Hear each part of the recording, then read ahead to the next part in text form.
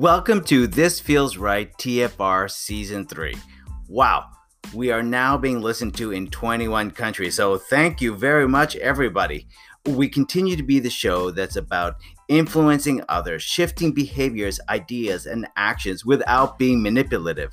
And what that means is that we are effective in our communication skills and mindset on how we are able to speak to the logic and, most importantly, connect to the emotions so that both sides can say, yeah, this feels right. I'm your host, Joel Silverstone, founder of This Feels Right Effective Communication Skills Training and Coaching. And for over 20 years, I've been helping people in business and sometimes in life to be more aware of those turning point moments, to be listening for those clues and cues that they're able to now deepen those relationships. And about this podcast, if this feels right, then please leave a rating, a review, or even better, subscribe. Now, let's listen to the podcast. To not just go to the task of like, this is what we've got to do, this is why we're here. Right. It was to spend a bit of time. It was to reach out. It was to imagine, like, do that willful act to connect, and then really to actually take the time to listen a little longer, to reflect back what we were hearing and saying empathetically, and to really make sure we were conveying this sense of care across the camera. That's David Knechtel, Managing Director of the Client Council and Vice President of Business Development at the Heart and Stroke Foundation Canada. David is not just a guest, he's also a friend.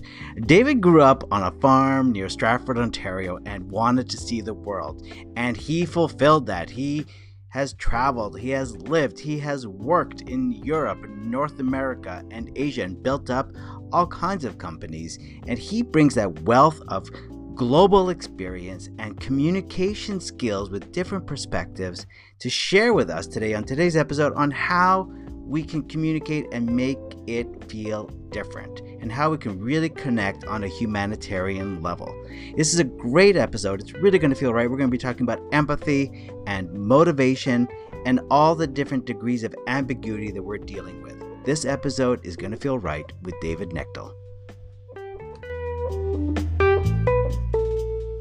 All right, welcome to TFR This Feels Right. I'm Joel Silverstone, and we've got with us David Knechtel, who is the founder of Client Council and also the Vice President of Business Development at the Heart and Stroke Foundation Canada. Is that correct? Is that the correct titles? That's correct, sure. David is also someone that I want to use the word mentor. Can I use the word mentor with you? I mean, a friend, but I'm going to say also has been a mentor that I've known for 20 years. And David, one of the tips that has stuck with me forever, and was sort of a real turning point for me. It didn't feel right at the time, but has completely changed the way I approach things. Which is, you said to me, Joel, you need to read more.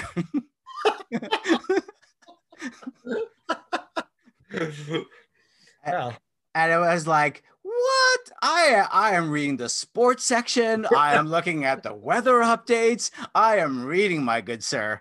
But it has completely changed. In fact, you even sent me on to a newsletter that was in the learning field, and that was a turning point because of that newsletter, I ended up being a presenter at that conference, at the Massey Learning conference, and that was like full circle. Circle was complete. So, thank you. But similarly, I mean, so many lessons of all the years we were able to work together, where about improvisation, about being in the moment, staying present. There were many meetings we had with clients where you were always the last voice in the room as we wrapped up, and be like, hey, few things, pretty good meeting. Here's a few things you still need to do, because you just kind of jumped to some assumptions. You didn't ask the right questions. You could have done so much more. And so, I carry to this day, Joel, a very, very deep gratitude for all that I've learned from you, and just so thrilled to see this fantastic work that you've created and continue to create. So I just think it's a lovely moment for us to be back together. It is. Thank you so much, David. I really appreciate that. And this is the show today is going to be about communicating virtually. David has a lot of experience about communication in the virtual world, and he's really figured out a way as to when to push and when to pull. And how do we do this now in the virtual world?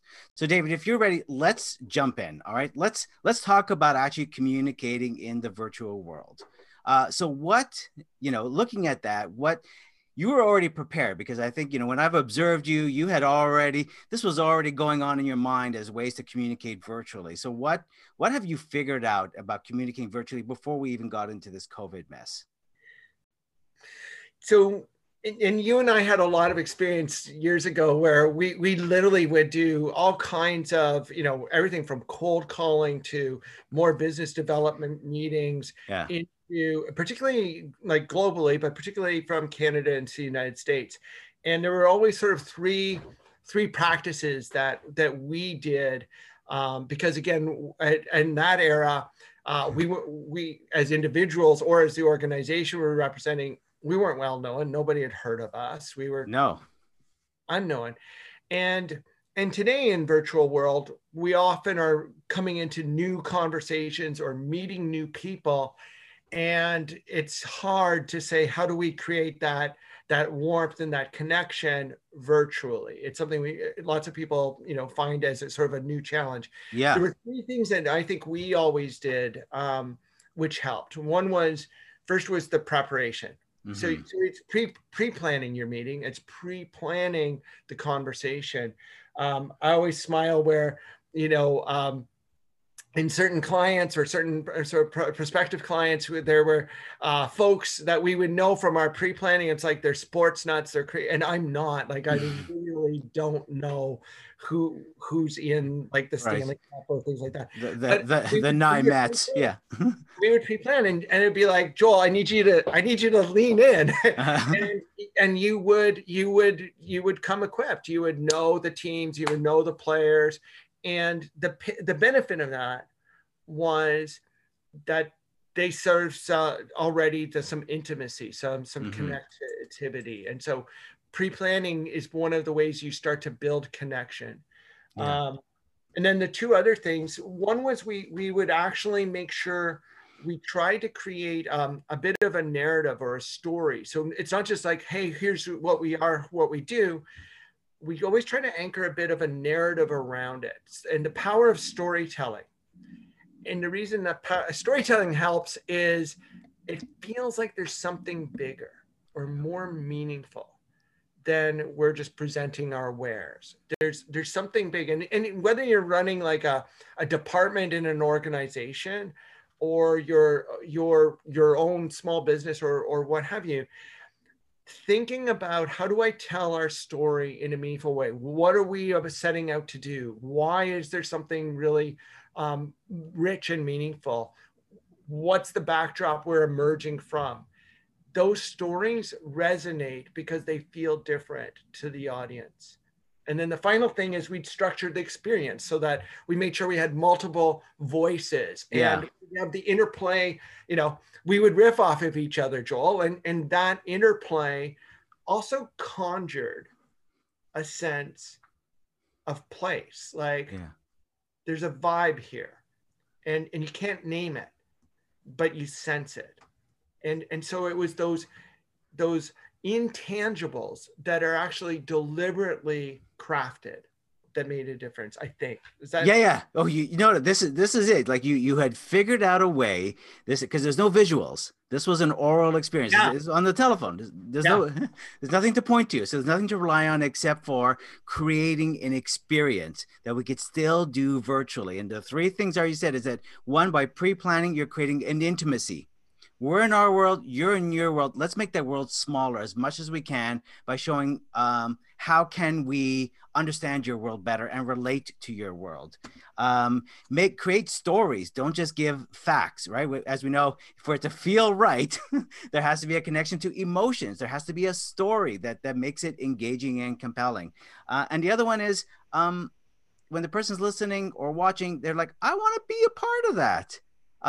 There's a vibe going on there. There's that culture, right? When we think of a Google, we think there's a culture going on there. I want to be a part of that. And just on that final Yeah. point, it's about structuring experience. So it's like, I might have two or three people on the call. So even today, let's say if you were going, if one of your audience members going into a meeting, you've got a couple of peers on a call, you're meeting another department, another group, have multiple people tell this, have multiple people engage. What's your interplay? And deliberately create multiple voices. And the more that you're doing that, and that you're enjoying that, and empowering that, that's how that vibe emerges. That there's something lovely, and especially if the other side doesn't have that kind of energy, that Right. kind of interconnection, then that becomes highly attractive, aspirational, interesting. Yeah, I love that. And this is going to tie in. We're going to come back to this in a sense because we're really going to talk about how people are feeling so disconnected and talk about, empathy and motivation. And we're going to talk about that at the end. I think this interconnectivity is going to be such an important part of that because people are feeling so disconnected. So let's switch gears now. Let's sort of fast forward to where we are right now, which is COVID-19. I hate you. So yeah, it's a turning point, all right. And this is where we start to maybe talk about our pushing and our pulling of communication styles. So let's talk about the turning point of COVID-19. What are you seeing? What are your thoughts on that? COVID has disrupted all of that, and because it's been so uncertain, and because the risks have been kind of unknowable, and then we're slowly piecing it together, but we're still not realizing all. We No, still get sideswiped by new lockdowns or new choices or every day. options being limited. Yeah. So the bottom line is that there's new risks, and we don't quite know how to deal with them. Those risks mean that we often have imperfect information, high degrees of ambiguity, a changing landscape, and that can change within hours. And so that requires a whole new set of muscles to manage, which means I, as a leader, as I choose to communicate, I'm trying to pull as much information together, but at the end of the day, I will have to act in this state of a high degree of ambiguity, a high degree of uncertainty. Yeah. Is And, it, as and you, I I think think, I that's think, a really new set of conditions to yeah, navigate. I think you said, it's getting comfortable with ambiguity, which is so hard. And then, so your communication style now changes because you don't know what's going to happen tomorrow, and so you have to make some quick decisions within the moment, right? And so I think you had we were talking before about an example where you change your communication style about decisiveness, which is what you're seeing a lot more now. Yeah. So like one of the things I've witnessed, but also, I think it's really important you know, is how do you, like, when you're faced with those conditions, what do you do? So we had an example where I needed to, rapidly stand up a learning management system. So the context was Canadian healthcare hospital systems were at risk. This is in March and April. We know this, the cases are soaring, and all the hospital systems across the country were basically pulling in retired nurses, doctors, other people. And one of the things about the Heart and Stroke Foundation is they've got about 11,000 instructors, which is amazing. But a lot of it's live learning because you're teaching life-saving skills. And we basically had to create a virtual solution. And so one of the things we ended up having to do, that I led, was really find a learning management partner. And we went to them and said, hey, look, we need to get this in place now. We have to provide this essential life-saving training now to all these Canadian healthcare workers. So we can't go through a normal procurement process with you. In fact, I can't guarantee I can buy your system, but I need it. So I need you to make a decision, and I need you basically to give me the software for free for a period of time.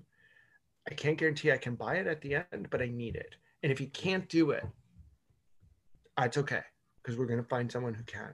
And it's a moral choice. And what was powerful and galvanizing is they were able to make a decision in a matter of like a day or two, hundreds of thousands of dollars of value, and you saw that happening all over the place. I know for some of the banks I work with, they were having to make choices on credit, on extending terms, on revising policies, choices that they would normally take, days, months, research, study. They're making choices in an hour. So there's heightened levels of decisiveness that combined in ambiguity and uncertainty. And that's really important in these times right now. Yeah, and this is, it's like hitting the fast forward button, right? So it's like, I'm going to build a relationship. I'm going to ask questions. I'm going to empathize. I'm going to find out what their needs are. It's like, no, I need it. I need it now. And so, yes, there's a decisiveness, whether it be the banks or, your style, David. But, what I know from you is that you were prepared. You've always done a good job of pulling, which is, building that relationship, cultivating it, and then transitioning to now, here's where we're at, and we need to move forward. And so what you did is that, you already knew what that sounded like. And so you were comfortable with that communication style to be really a decisiveness. And that's, I think you nailed it with where we are at with COVID, is that there's not enough room to be hemming and hawing, because things are moving so fast, and we need to have the courage and confidence to go, I need it now. And we're all in the same boat. So there's an understanding too, which is nice.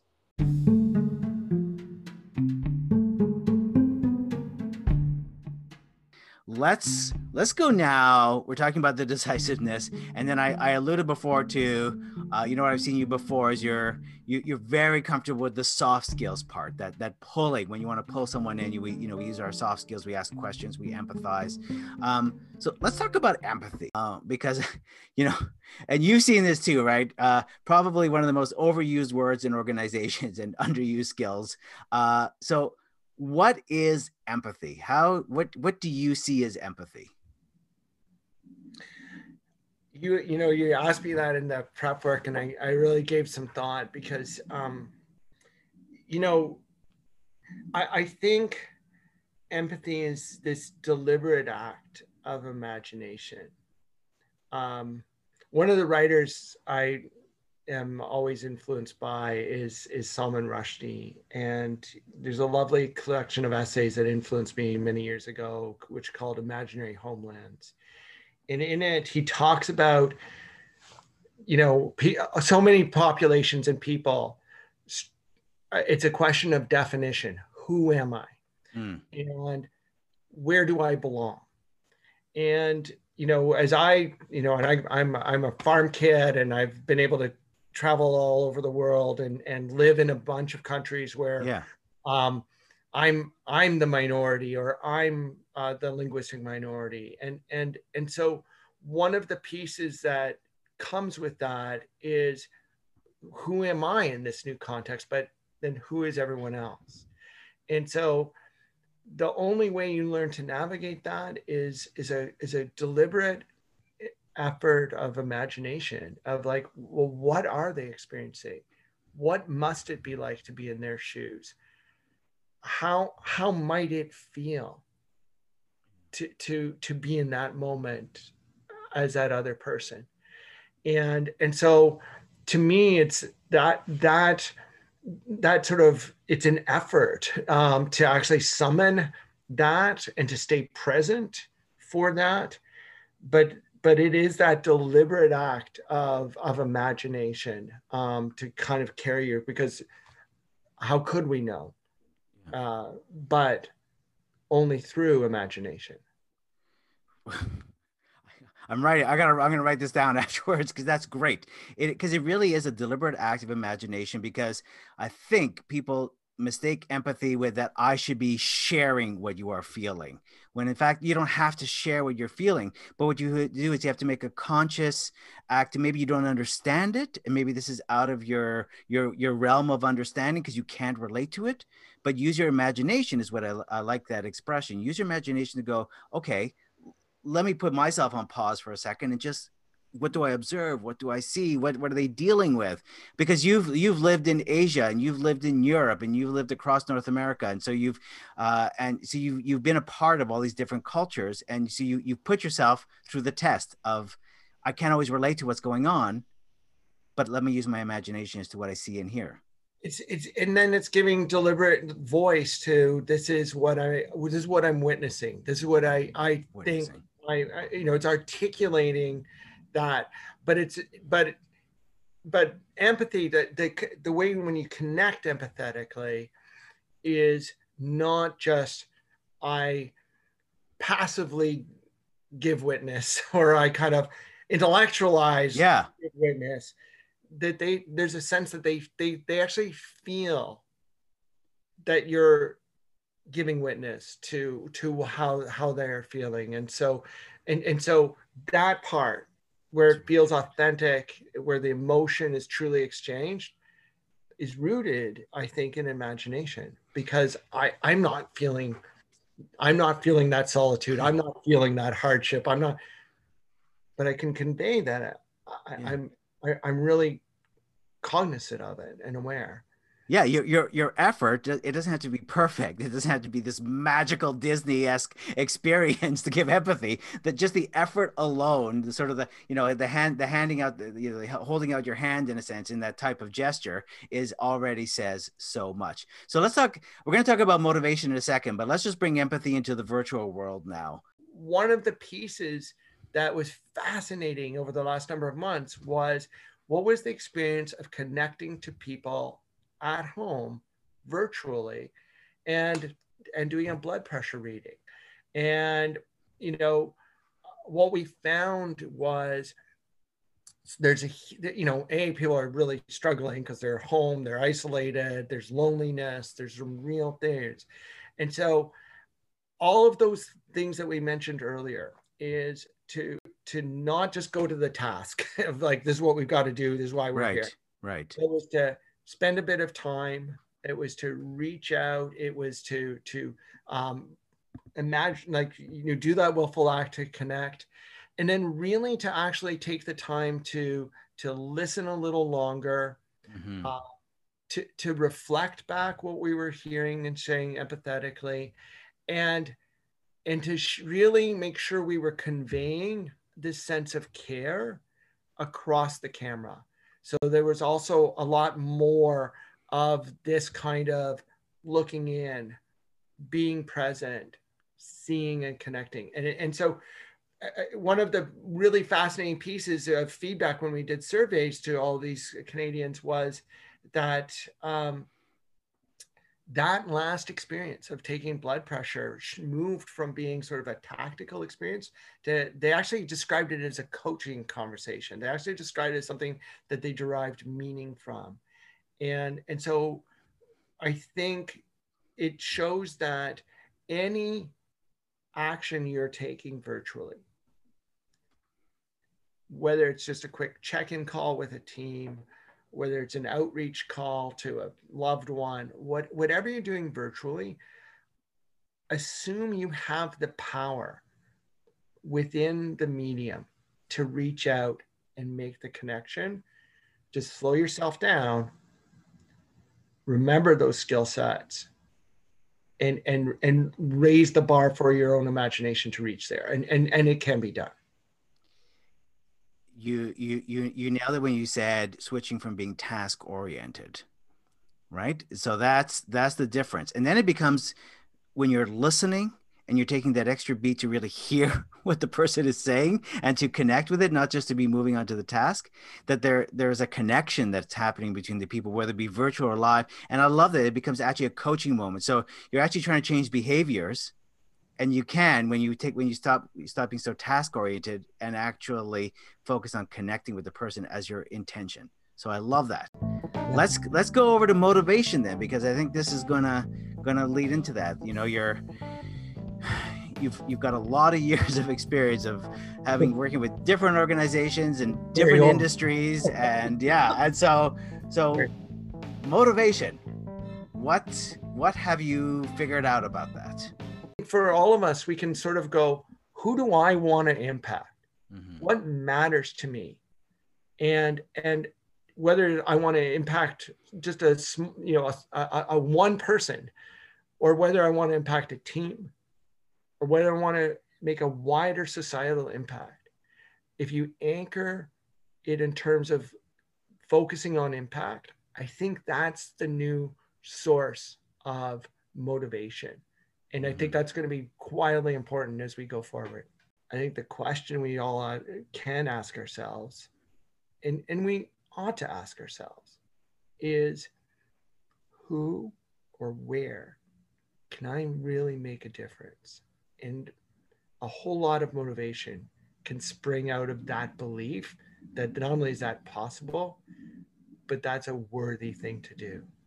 So that's would be my hope, that we all see some benefit out of this very, very difficult time we find ourselves in. Great perspective. Swish. Great perspective, David. Thank you so much. So, David, before we go off, where can we find, if we want to connect with you, learn more about you, and maybe also learn more about the Canadian Heart and Stroke Foundation? So, for sure, like my organization's the Client Council. So clientcouncil.com. Council is COUNSAL. So clientcouncil, all one word.com. I'm David Knechtel, and then, you know, check out the Heart and Stroke Foundation. So heartandstroke.ca. Again, we're doing really critical, groundbreaking research, advocacy, and also some amazing education programs. And it's really trying to make a difference that for everyone's life.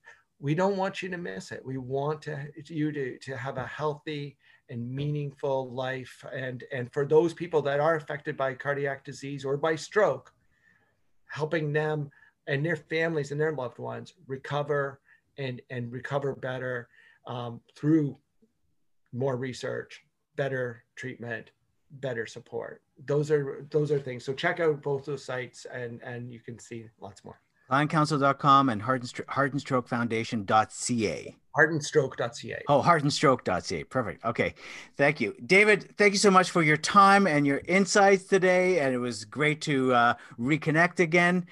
We will see you next week. Not you, David, but our listeners. We will see you next week on This Feels Right. And scene. Thank you for listening to today's podcast. What questions, comments, or thoughts you may have, then connect with me, Joel Silverstone, on LinkedIn, or come on over to thisfeelsright.ca. And again, if this show felt right, then please leave a rating, review, or subscribe. We'll see you next week.